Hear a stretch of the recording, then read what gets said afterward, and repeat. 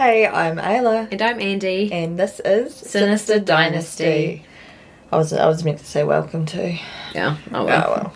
Shit happens. Shit happens. Okay, g'day mates. We are listening to me talk shit.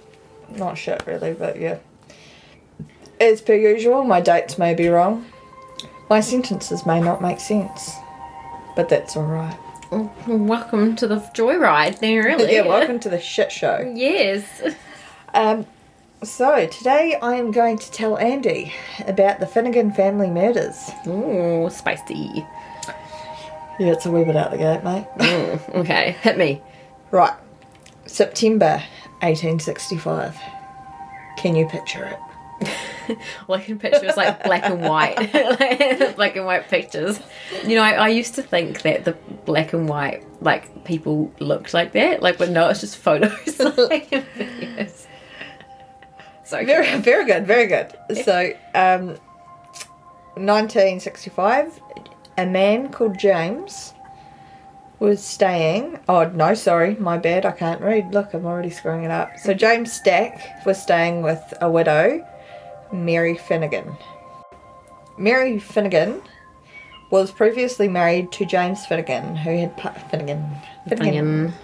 who had passed away. So during their marriage, they had 4 sons and 1 daughter.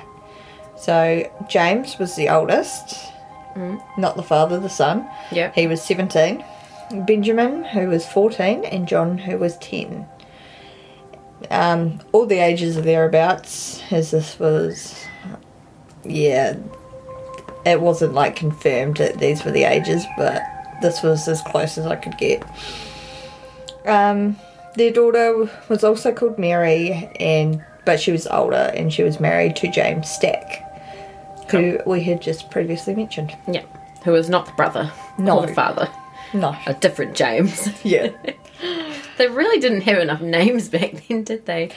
Yeah, and the daughter's called Mary after the mother. Yeah. So, Mary, the daughter, had sadly passed away after she... Sorry, I'm getting gassy because I'm nervous. Because she became sick.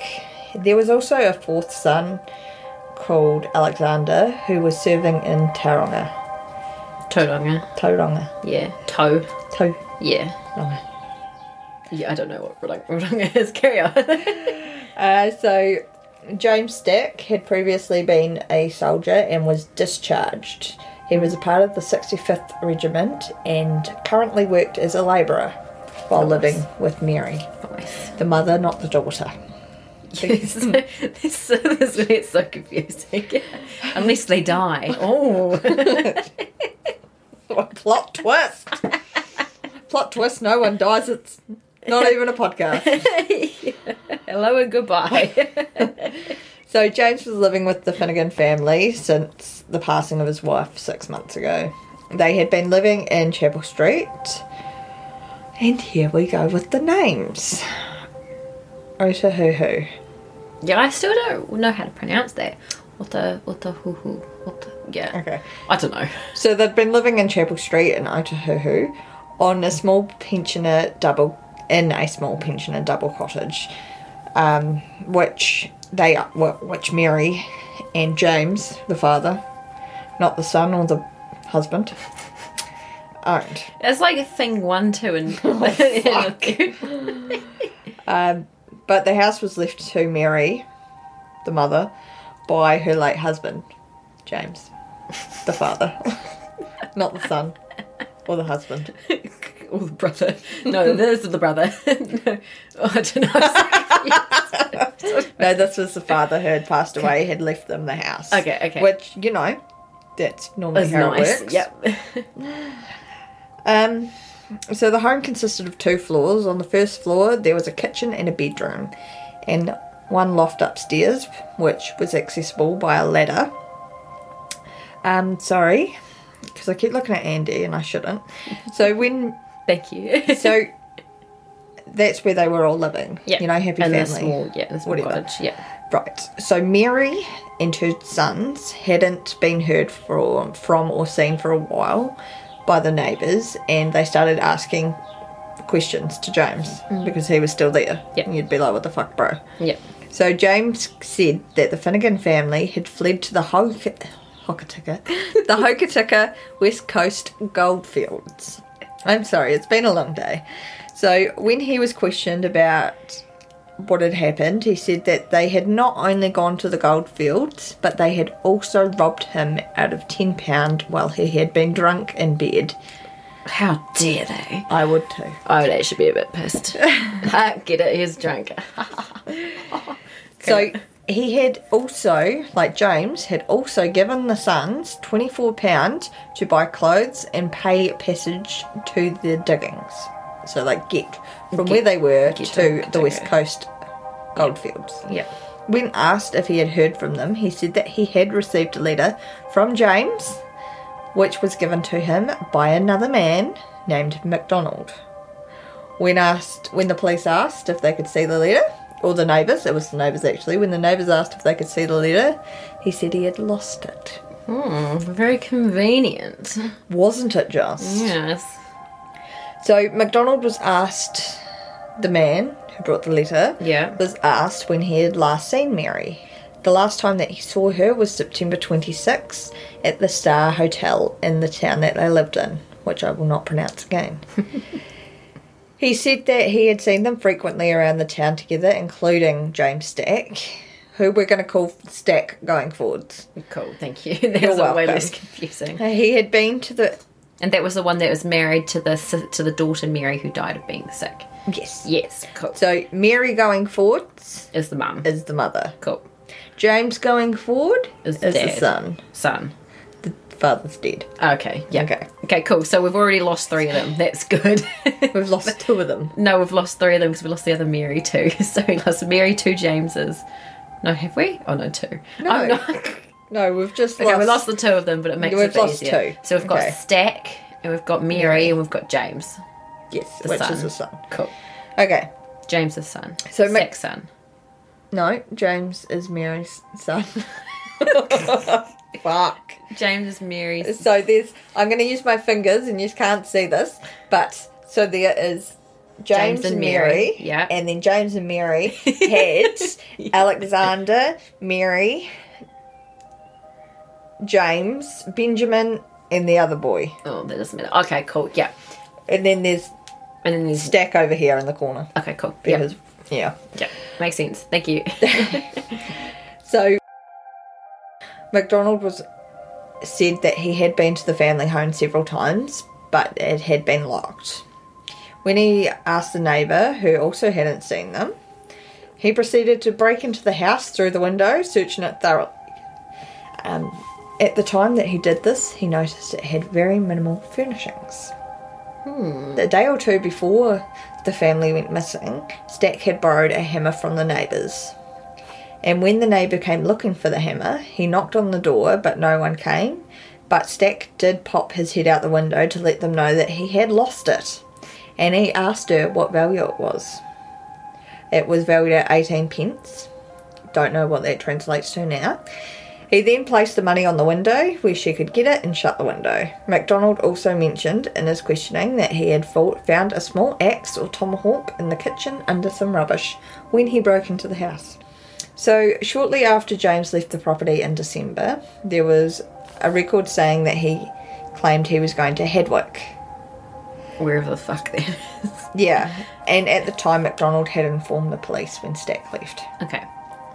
So the police then came in and started searching for the family as no one had seen or heard from them. And Stack's pretty useless, apparently. So MacDonald rallied a party of villagers into the Finnegan family home. Finnegan? It's Finnegan, but I've written Flanagan. Family house, where they began searching the surrounding gardens using sharp rods. They went through all the house and everything like that. The police were said to have received 2 telegraphs from Otihoho yesterday. Otihoho.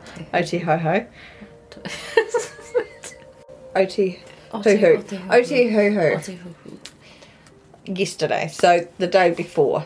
Okay? Yeah. The first was saying that Mary had been found deceased. The second said that James and Benjamin were also found buried in the garden. When the bodies were found, they had signs of being burned. The burn thing may or may not be true. I'm not confident. Still, dead bodies in the garden, not super great for the vegetables, surely. No, that is very good for the vegetables. Oh, okay. But maybe that's why he did it. Don't hide your bodies in the gardens. It's a stupid place to hide a body. So they had been buried just 2 feet in the ground. So not far down at all. No, he didn't do a very good job.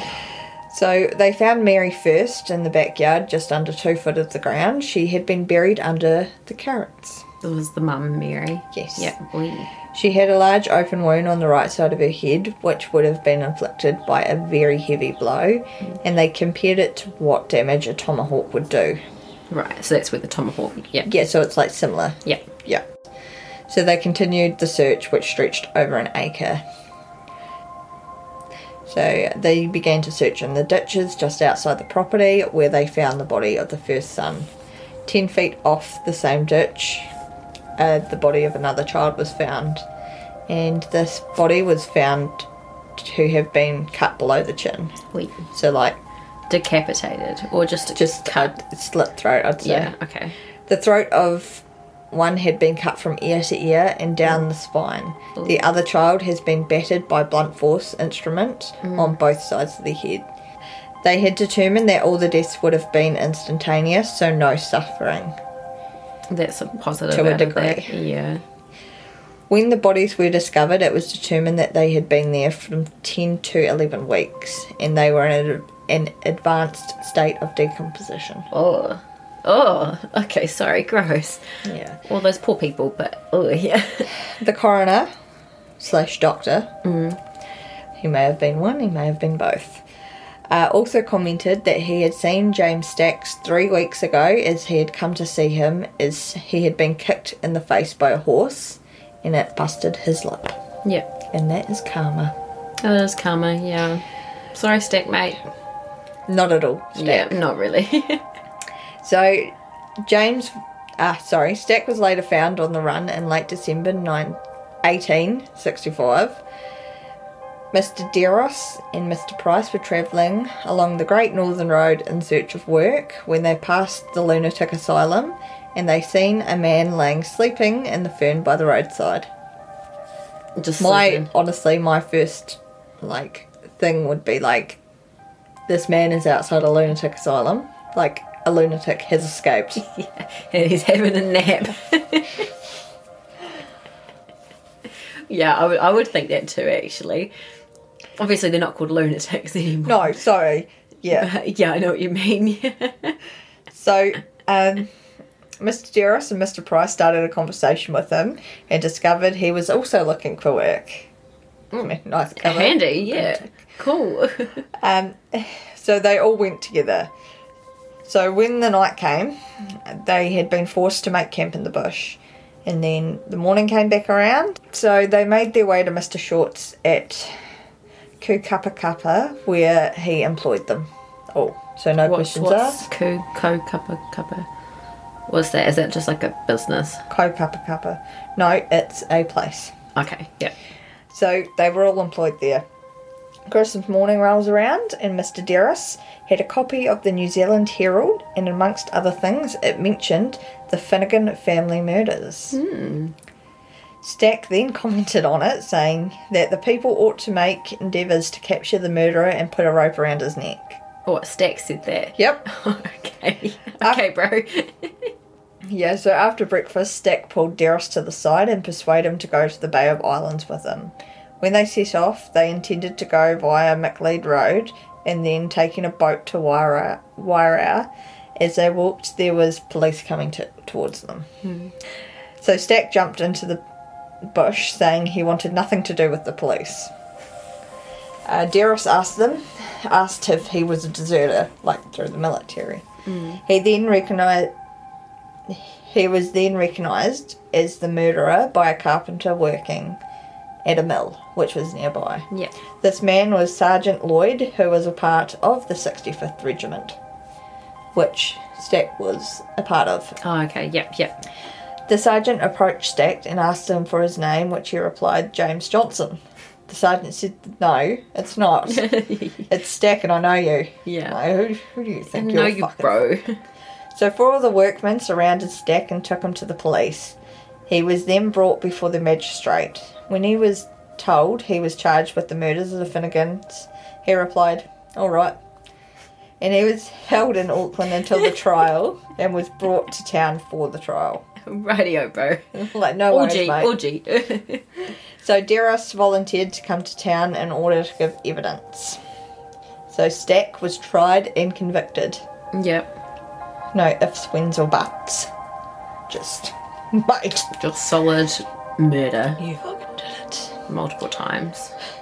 Yep. So Stack had been known for his bad character and had previously been charged for theft in Auckland. Oh, and you moved down to the South Island, I'm guessing. No, this is all up north. Yeah, but after that he moved down. Yeah, sorry, my bad. Yep. Because we were in Otago, weren't we? Yeah. Cool. When Stack was on trial, a lady called Marion Sophie Weaver was sworn on to testify. So she was a neighbour of Mary. Their house. The mum. Yeah. Yep. So Marion's house was joint to Mary's house. Okay. So they both lived in pensioner flats. Her husband was a miller who had left to go to Hokitika, and during this time she had popped over to Mary's to get some milk and return an ink bottle that she had previously borrowed. When she saw Mary, she described her as being in her usual health, but said that she had been drinking. And so Mary led Marion to the bedroom where she showed her a sailor's knife, which was in a leather case. And Mary had told her that it belonged to James Stack and said that James meant mischief with it. Oh, so she'd like taken it off him. Like Mary had taken it off him. Yeah, okay. Well, that's how it reads. I'm not confident. Yeah. So Marion had told Mary to hide the knife, which she did under the boards of the home. Mary told Marion that she did not want to spend another night in the home. So Marion told her that she didn't think Stack would harm her as he had been so kind to her. Oh. Right. Oh, poor Marilyn, man. That sucks. Marion. That sucks. So they parted ways, but later Mary had called through the partition to Marion, inviting her over for a cup of tea, but she was declined as she was going out.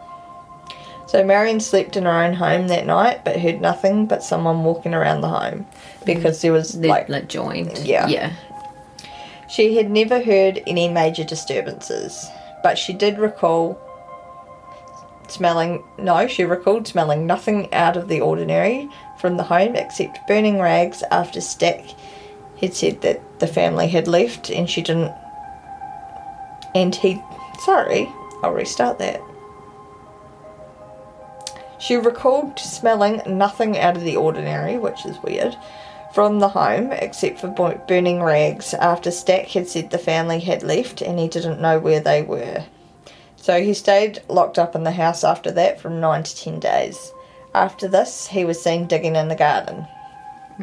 He had planted potatoes on a very wet day. Oh, so he had planted veggies. Yeah, planted potatoes. Did anyone check on the potatoes? On the potatoes? After the trial? Sorry, that's not funny. Most probably, mate. After this, Marion was asked to leave the house by the landlord as another tenant needed to move in. So she was kicked out of her house. The last Marion saw of Stack was on the 20th. Don't know what month, but here we are. Stack was leading another man into the backyard. The man who she thought was MacDonald.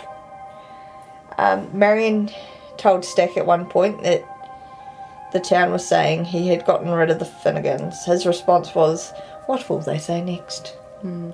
He had brought a letter to her claiming it was from James Finnegan, though himself expressing sorrow that his mother had taken money from James and had promised to pay him back himself for the money that he would make from the Hokitika goldfields.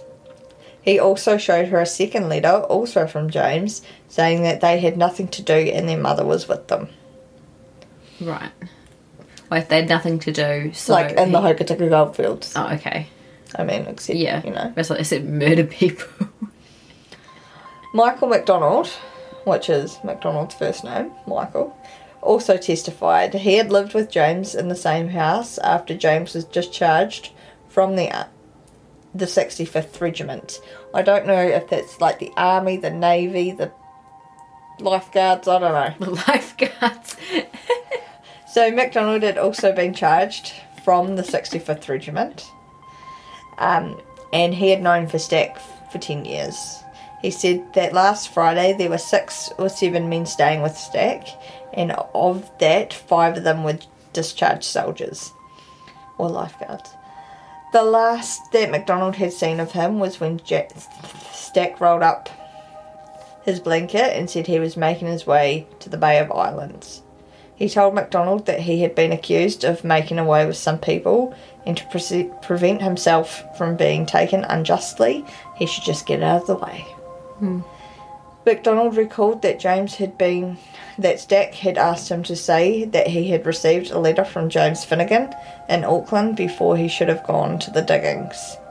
When MacDonald refused to do this, Stack said that he was leaving this place immediately. MacDonald had recalled seeing a tomahawk in the home that belonged to Stack, but never a hammer.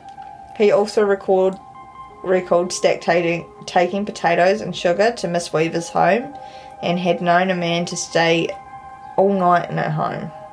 Oh, so he'd been nice to her and like buttering her up, kind of. The Marilyn lady. So I don't know if he was staying all night in her home. Right. Or there were other men. Right, okay. So James Stack never made a public confession.